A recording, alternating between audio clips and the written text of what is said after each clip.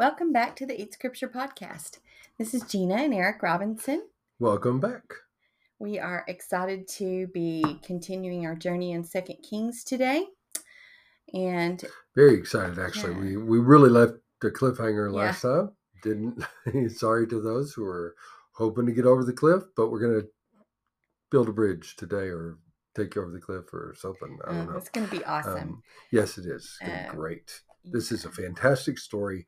And just seeing the way it's put together really kind of leads you to see more in the story than the surface. Mm-hmm. You want to, you're kind of prompted to, because there's so many weird things going on.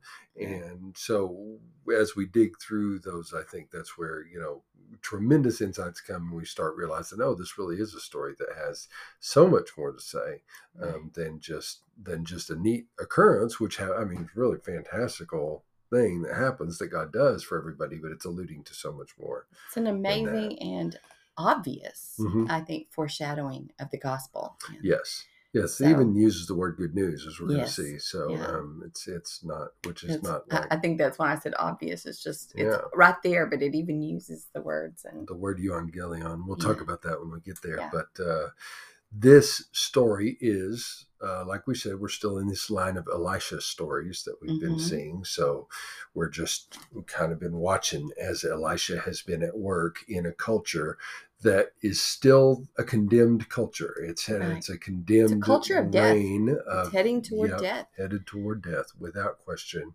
And the reign of Ahab's line is still on the throne. And so we are watching them to see just how God moves this forward. And we're knowing that Ahab's line is not going to be there any more than the generation that is there right now. So kind of how's that going to end? Right. And then, but even in the midst of all that, Elisha continues to do incredible work. And he continues to bring life everywhere. Life. Yep, exactly. He goes. So, and we ended last time with him promising or saying, this famine, the economics that have gotten so bad, they're starving, and so much so that there's a siege by the Arameans, and Syrians. They are in a bad place. They're even gotten to a place where they are eating their own children, cannibalizing their babies, and so it's really bad. Yep. And Elisha says, hey, by this time tomorrow, it's all going to be completely different. Yeah, like totally different, like night and day. Like not just kind of start getting different slowly. Nope, it'll all happen at one time and it'll be night and day different tomorrow. Everybody will be eating and celebrating. And this captain of the king hears him and says, if the Lord himself should make windows in heaven, could this thing be? And he says, you'll see it with your own eyes, but you shall not eat of it. Oof, yikes. So that's our prophecy from Elisha to where we ended last time. The captain who had come to kill him is so angry, he's just ready to kill him right now. And so is the king. Right. He's come to take his head off. Yep. And Elisha tells him, hey, it's all going to be over tomorrow. And as a matter of fact, the price of grain will be at a nice low. It'll be a really economics are going to completely get all change. sorts of grain for a family. Yes, exactly. Economics will completely turn around in 24 hours. And the guy says that's impossible. I mean, even if God wanted to do something like that, even God would have trouble doing it. I mean, that's, it's just beyond the realm of thought. And to which Elisha basically says, look, your faithlessness is going to cost you because you're not going to get to eat of it now. You're going to see it happen, but you're not going to get to benefit from it. And at this point, we don't know what that means for this guy. We're just like, whoa, that sounds bad. Okay, what's going to happen? And that's where we left it. So now we're kind of doing, the story does a shift here from 7:2 to 7:3, and we're going to look in on another scene that's going on at this time. So let's start probably at 7:3. And I'm going to say maybe we'll break this into 3 parts. Okay. Let's just start with 7:3 through 7:8. Okay. Now there were 4 men who were lepers at the entrance to the gate. And they said to one another, why are we sitting here until we die? If we say, let us enter the city, the famine is in the city, and we shall die there. And if we sit here, we die also. So now come, let us go over to the camp of the Syrians. If they spare our lives, we shall live. And if they kill us, we shall but die. So they arose at twilight to go to the camp of the Syrians. But when they came to the edge of the camp of the Syrians, behold, there was no one there. For the Lord had made the army of the Syrians hear the sound of chariots and of horses, the sound of a great army, so that they said to one another, Behold, the king of Israel has hired against us the kings of the Hittites and the kings of Egypt to come against us. So they fled away in the twilight and abandoned their tents, their horses, and their donkeys, leaving the camp as it was, and fled for their lives. And when these lepers came to the edge of the camp, they went into a tent and ate and drank, and they carried off silver and gold and clothing and went and hid them. Then they came back and entered another tent and carried off things from it and went and hid them. Okay. Stop right there for a second and talk about story. this. It is very interesting already, isn't it? I'm very, very curious how this is all going to work out, because we're seeing these 4 lepers that we haven't seen before. Right. Again, we have lepers. We had lepers just a few stories back. Yep. Well, we had Naaman. Who was a leper, who we saw and cleansed. Elisha. He was being used by God, being brought to God. And so we have 4 lepers here. Okay. Right. Not just 1, but 4. Right. And they are outside the gate of Jerusalem during this siege. Or Samaria. Samaria. Exactly. Outside the gate of Samaria during this siege/famine. And they are, of course, just trying to figure out what in the world, how do we approach this? We're probably going to die no matter what we do. And so they decide, is it really good to go inside the city during this siege? Because all that's in there is death. Right. We're going to die just like everybody else. We're the lowest of the low. Right. So we're not going to get... Nobody's going to give, even a scrap is going to go toward them, you would think, right? Mm-hmm. Yep. And so then they're saying, well, so... But if we sit here outside the gate, we're going to still die. Nothing good happens to us here. So why don't we go to the enemy's camp? So let's go over to the camp and throw ourselves at their mercy, because the most they can do is kill us. That's what they can. We can but die. Right. In other words, that's all that could happen. Right. I mean, death over there, death over here. So why not try it? We'll go give it a try. Throw ourselves at their mercy, see if they won't spare our lives. And if they don't, then at least nothing worse has happened. So then that's when they arise at twilight, it says, and go to the camp of the Syrians. So they arise at dawn. And they go to the camp of the Syrians, and they get there, come to the edge of the camp, and behold, it says there was no one there. That's striking, so surprising, because it still looked like a camp set up. I mean, it's not like they went toward the camp, where the camp was, but all the people are gone. For the Lord had made the army of the Syrians hear the sound of chariots and horses and the sound of a great army, so that they said to one another, Behold, the king of Israel has hired against us the kings of the Hittites, kings of Egypt, to come against us. So they fled away in the twilight, and abandoned tents, horses, donkeys, leaving the camp as it was, and fled for their lives. Now you have to picture a camp of an army that has been prepared for a siege. You have to understand what that is. They're not getting close to the walls here. You're sieging a city, so you're just keeping everybody inside it. You're besieging a city. Right. They're keeping everybody inside it. You don't get close enough that you die. Your soldiers could get hit from the wall or something like that with arrows or something. No, you don't have to. You could just sit outside the city and wait for them to use up their food and use up their water or whatever, and they start dying off, and then they get desperate and they do stupid stuff, and you wind up taking the city. Enough of them die, they surrender, whatever. So that's all they've been doing. I mean, so you've got a huge army waiting outside the city that has to have provisions, including cattle and animals and grain, and they've got all this to feed them. And so, twilight. You're right. I think twilight's probably mentioned here being evening. So I was saying twilight's morning, twilight's evening. Just as the sun's going down. And so just interesting the way it says there. Yeah, they rose at twilight There was that is weird. Maybe I don't. Anyway, really it doesn't matter. The fact is, so if they're going to the camp and they're finding all this stuff now that was left over, and we're just being told here, we as readers are being told here what happened. Now, all they know is there's nobody there anymore. There's all this stuff, and so they are just looting here as they go. That's what we find out. Maybe they're thinking everybody will come back. Yeah, maybe they are. So they're taking it all and they're gathering it, hiding it in the place, like hiding it in one tent or something like that. But anyway, trying to use it for themselves for later on. But this is the idea because, who would have thought that this is what they'd find when they go over there? So they're eating and looting and amazing. But the cool part is God has done this. God is the one who has caused this to happen.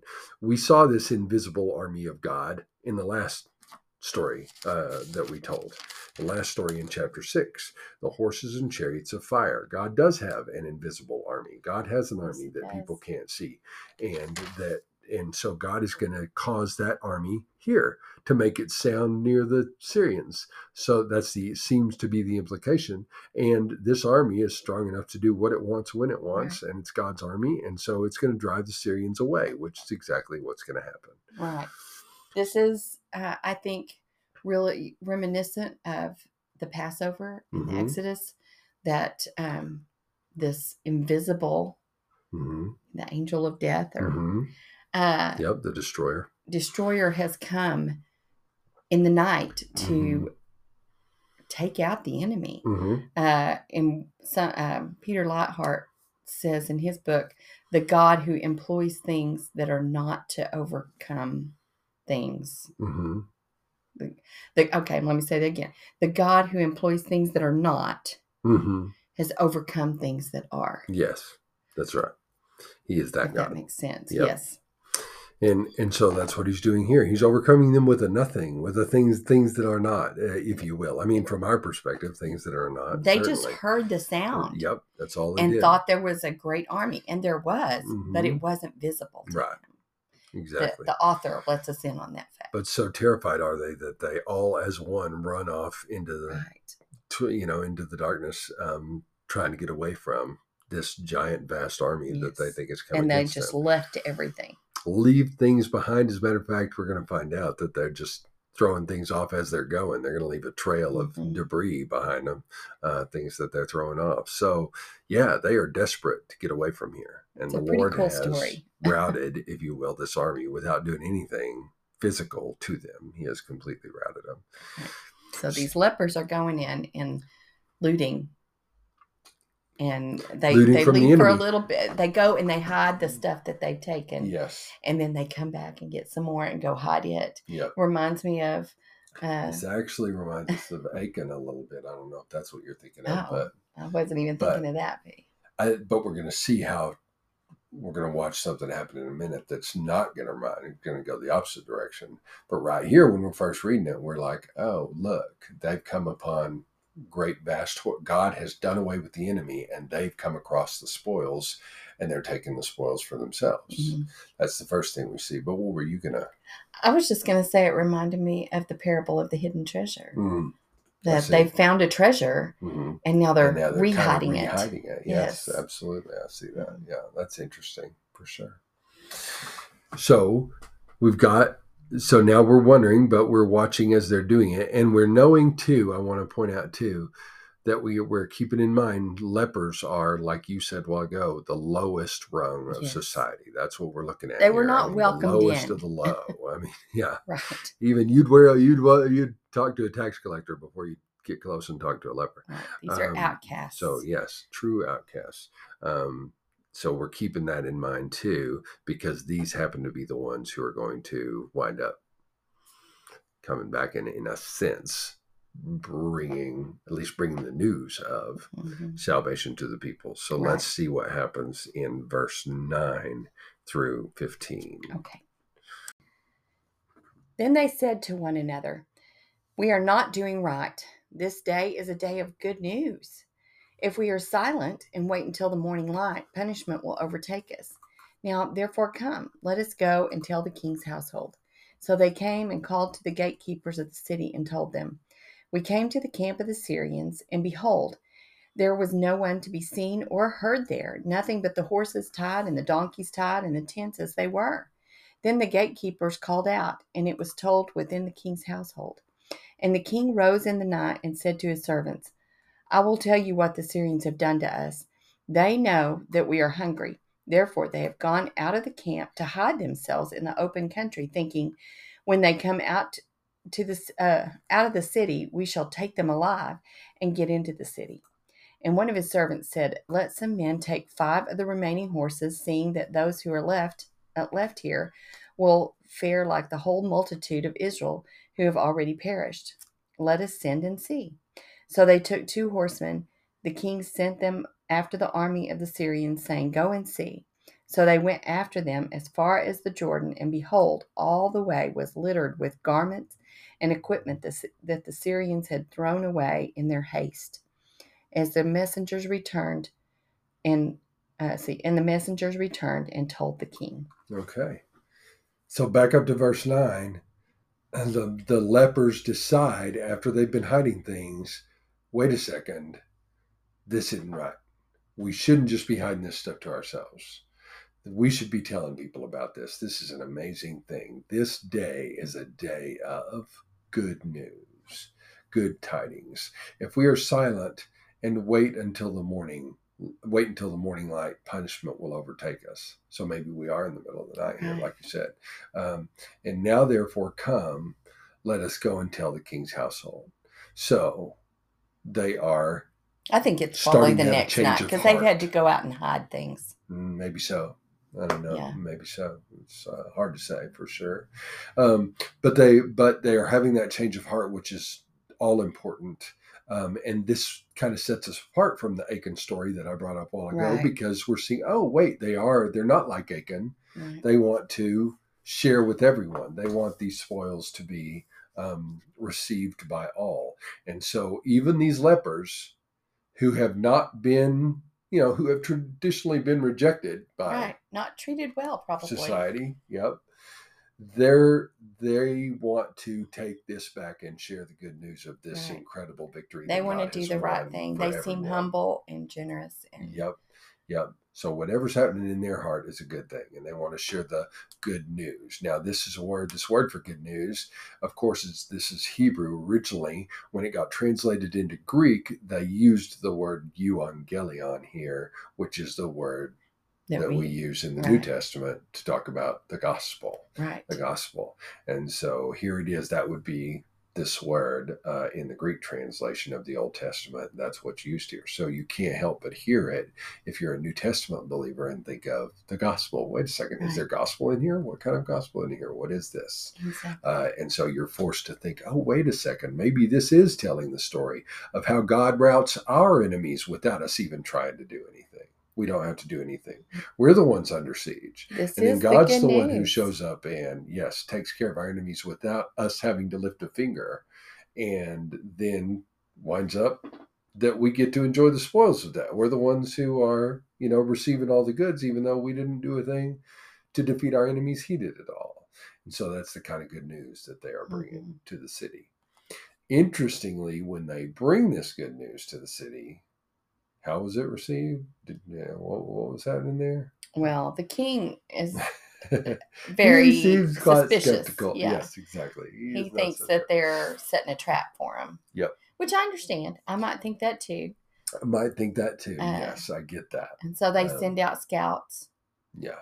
To go find out and follow wherever the Syrians have gone, track them down. And they just find all is debris, all the stuff they've been throwing off on. They were so scared they were just throwing things out. On their way, just scared to death, trying to get rid of stuff as they went all the way across the Jordan, getting out of Israel to try and get away. And so, sure enough, they track them all the way there and find out, oh my goodness, they have been leaving stuff off all the way, King. It's just like those lepers said. I mean, that army is gone, like really gone. Like they're not coming back. They were obviously trying to get out of here as quick as possible, and we have nothing but a whole army worth of provisions is laying out in the fields now for us to go get. Like I said before, we're talking about cattle and sheep and everything you would need to keep an army stocked for months as it sat in the field besieging a city. That's what they've got there, all the supplies that you would need to do that, which you can imagine what it would take to do. And so it's an incredible haul that they're able to have out there. Whole city's worth of food is sitting out there in the field. So out they go. They hear this. Wait, sure enough, it's true. And we're going to find out. Yeah, let's go ahead and read the next part, and then we can talk about how it all goes together. Okay, verse 16 through 20. Then the people went out and plundered the camp of the Syrians. So a seah of fine flour was sold for a shekel, and 2 seahs of barley for a shekel, according to the word of the Lord. Now the king had appointed the captain on whose hand he leaned to have charge of the gate. And the people trampled him in the gate, so that he died, as the man of God had said, when the king came down to him. For when the man of God had said to the king, 2 seahs of barley shall be sold for a shekel, and a seah of fine flour for a shekel, about this time tomorrow in the gates of Samaria, the captain had answered the man of God, if the Lord himself should make windows in heaven, could such a thing be? And he had said, you shall see it with your own eyes, but you shall not eat of it. And so it happened to him, for the people trampled him in the gate, and he died. Wow. This is crazy, but very much sounds like we're still on the same track of something God would do if we were talking, let's say, in a typological context. I think we need to... Let's say. Yeah. Okay. I think we need to look at it from that perspective. And ultimately, now, at the time, obviously, the point is, first, probably, that Elisha's word comes true. As amazing as it is, as stunning and silly sounding as that prophecy was, that in 24 hours, this famine will be completely over. Right. And everybody will have more than enough food. And God can do much more than we think. Yep. It's not beyond him to change even the economics of a whole nation in a day. Yeah, in a day. It can, for good or be for transformed bad. in a day. That's right. For good he or bad. Is in control, and he can do it. Yep. So he's sovereignly proving that here. And sure enough, it happens just like Elisha says. And the fact that everybody's running out of the gate to get to it when they find out that there's food over there, obviously that's not being anymore hoarded by the Arameans or guarded by them. So you can imagine great mobs running out of the city and toward the field where the army was camped. The captain of the guard gets caught in this mob. Yes. And gets trampled to death, which is what's going to keep him from being able to enjoy this feast that God has provided. Very, very sad. But essentially, he's being judged for his lack of faith. Right. That's what we're actually seeing here. Judged for a lack of faith. So on the highest rung, near the highest rung, for sure, he's the captain that the king leans on. In other words, is top guy. We hear this kind of thing today. People will say something, and I think we don't even think about it, but even God couldn't do that. Right. Yeah. Well, I'm not sure if even God got involved. Anything better could happen out of that. Yeah. But we better be careful. Yeah. Yep. Because that really is expressing our lack of faith and how small we think God is. That's right. That this problem is bigger than God. Right. This one's too big. I mean, even if you wanted to get that involved, it couldn't be done. That's a ridiculous thing to say, and that kind of shows where our heart is in the whole situation. We need to really check ourselves. What do I believe God can do and has the power to do and is willing to do? I mean, faith is huge. He is the Lord of the market. Yep. He is over all the market all the time. He's got all the abundance. It's all his. Yep.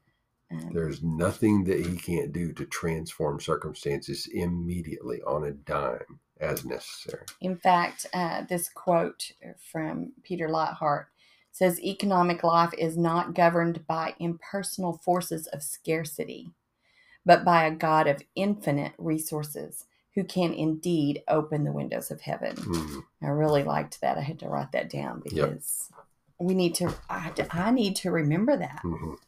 Yes. My so good scarcity mentality. And it's the easiest thing in the world to fall into, because the world pushes you to fall into that. Oh, you got to be careful all the time. Somebody could come and take everything you have right away. Or we might lose everything, or everything might be gone for whatever reason. But that's a scarcity mindset. And if you live with it for long enough, you just start believing that there's, you're always being very, very concerned when anything might take your stuff, take your food, take your house, take your clothes, whatever. And something may happen that way, but you've got to believe that God will provide God's for you. Over it. Yes, that He knows when it happens, and He's over that, and He knows how to completely end it. He's got all the power to do that at a moment's notice. So you just trust Him all the way through it. I love in this story that the lepers, the ones who are the outcast and the lowest of the low, are the ones feasting, while this officer who's in a high place, very high place, and very respected, is getting trampled. It's just poetic. Yes, it is it's the way the gospel works. It's the way the gospel works, which is that it's an the upside down become world. First, and the first become last. That's what our story is showing us very much, and it has everything to do with faith. It has everything to do with faith. The lepers were the first ones to go out there and find it. And then they found it, and they brought the good news back to the population that was dying of hunger. Yes. Hey, we know where bread is. And then the population runs out to get the bread, and the one who is most unfaithful, obviously, doesn't get to go, doesn't get to participate. This is the gospel story. This is the story of how it works whenever God does what He does to rout our enemies, and then provides for us an abundance that could not have been imagined. And I think it's a real picture for us of how we can't just depend on what we see. Yeah. All of this story is like that, because it's not just the people that we see that are highly respected and doing well are not necessarily the ones that God is happy with. The ones who are outcast and lowly, I said lonely, I think, are not the ones that God is necessarily mad at. Right. Absolutely right. And in fact, when we read the gospel in the New Testament, these people, some of the outcasts and the lowly and the servants and the, downtrodden, are the very ones who do carry the good news to the world. There's our picture. I mean, that's what we're talking about. Guess what? We're all lepers. That's what Isaiah was saying in Isaiah chapter 6. I'm a man of unclean lips and a people of unclean lips. He recognized that we're all lepers. That's right. We're all just these same, in this same condition, starving, as it were. We're a bunch of starving lepers until God does what He has to do to remove our enemies with no help from us, which He does with no help from us, and then provides an abundance as we get to partake now of all that the enemy thought they could use against us becomes available to us, and they are put to shame. So very much the gospel picture, very much the story of the gospel. Foreshadowing of all of that and the coming of the kingdom, this strange kingdom that takes in the lowest of the low, and often, it will exclude the proud. And I keep thinking of the Pharisees and the Sadducees, the leaders in the law, the religious leaders of the day, who were so proud and thought they knew everything. In the end, they're the ones getting trampled, really. Yes. When the abundance is there. Oh, yeah. For sure. Because they didn't have faith. Right. Definitely.